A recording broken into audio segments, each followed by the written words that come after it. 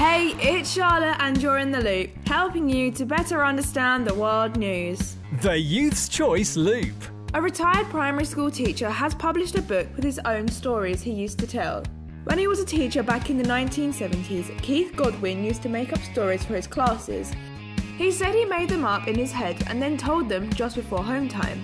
The children enjoyed listening to them so much that it was the highlight of the school day.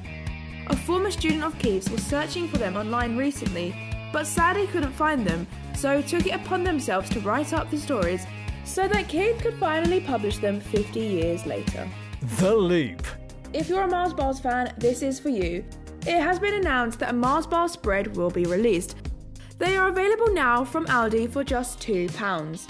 Mars bar are doing this as many people have wanted Mars to update its 89-year-old image. So, by following in the footsteps of Cadbury and Lotus Biscoff, Mars have created a spread to help attract a younger audience. The Loop. If you're ever struggling trying to learn or grasp the idea of something, Google the subject, then type .ppt at the end, and loads of PowerPoints will come up with more information to help you.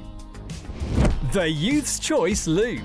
That is it for The Loop today. Don't forget to follow us on the socials at YouthChoiceGA.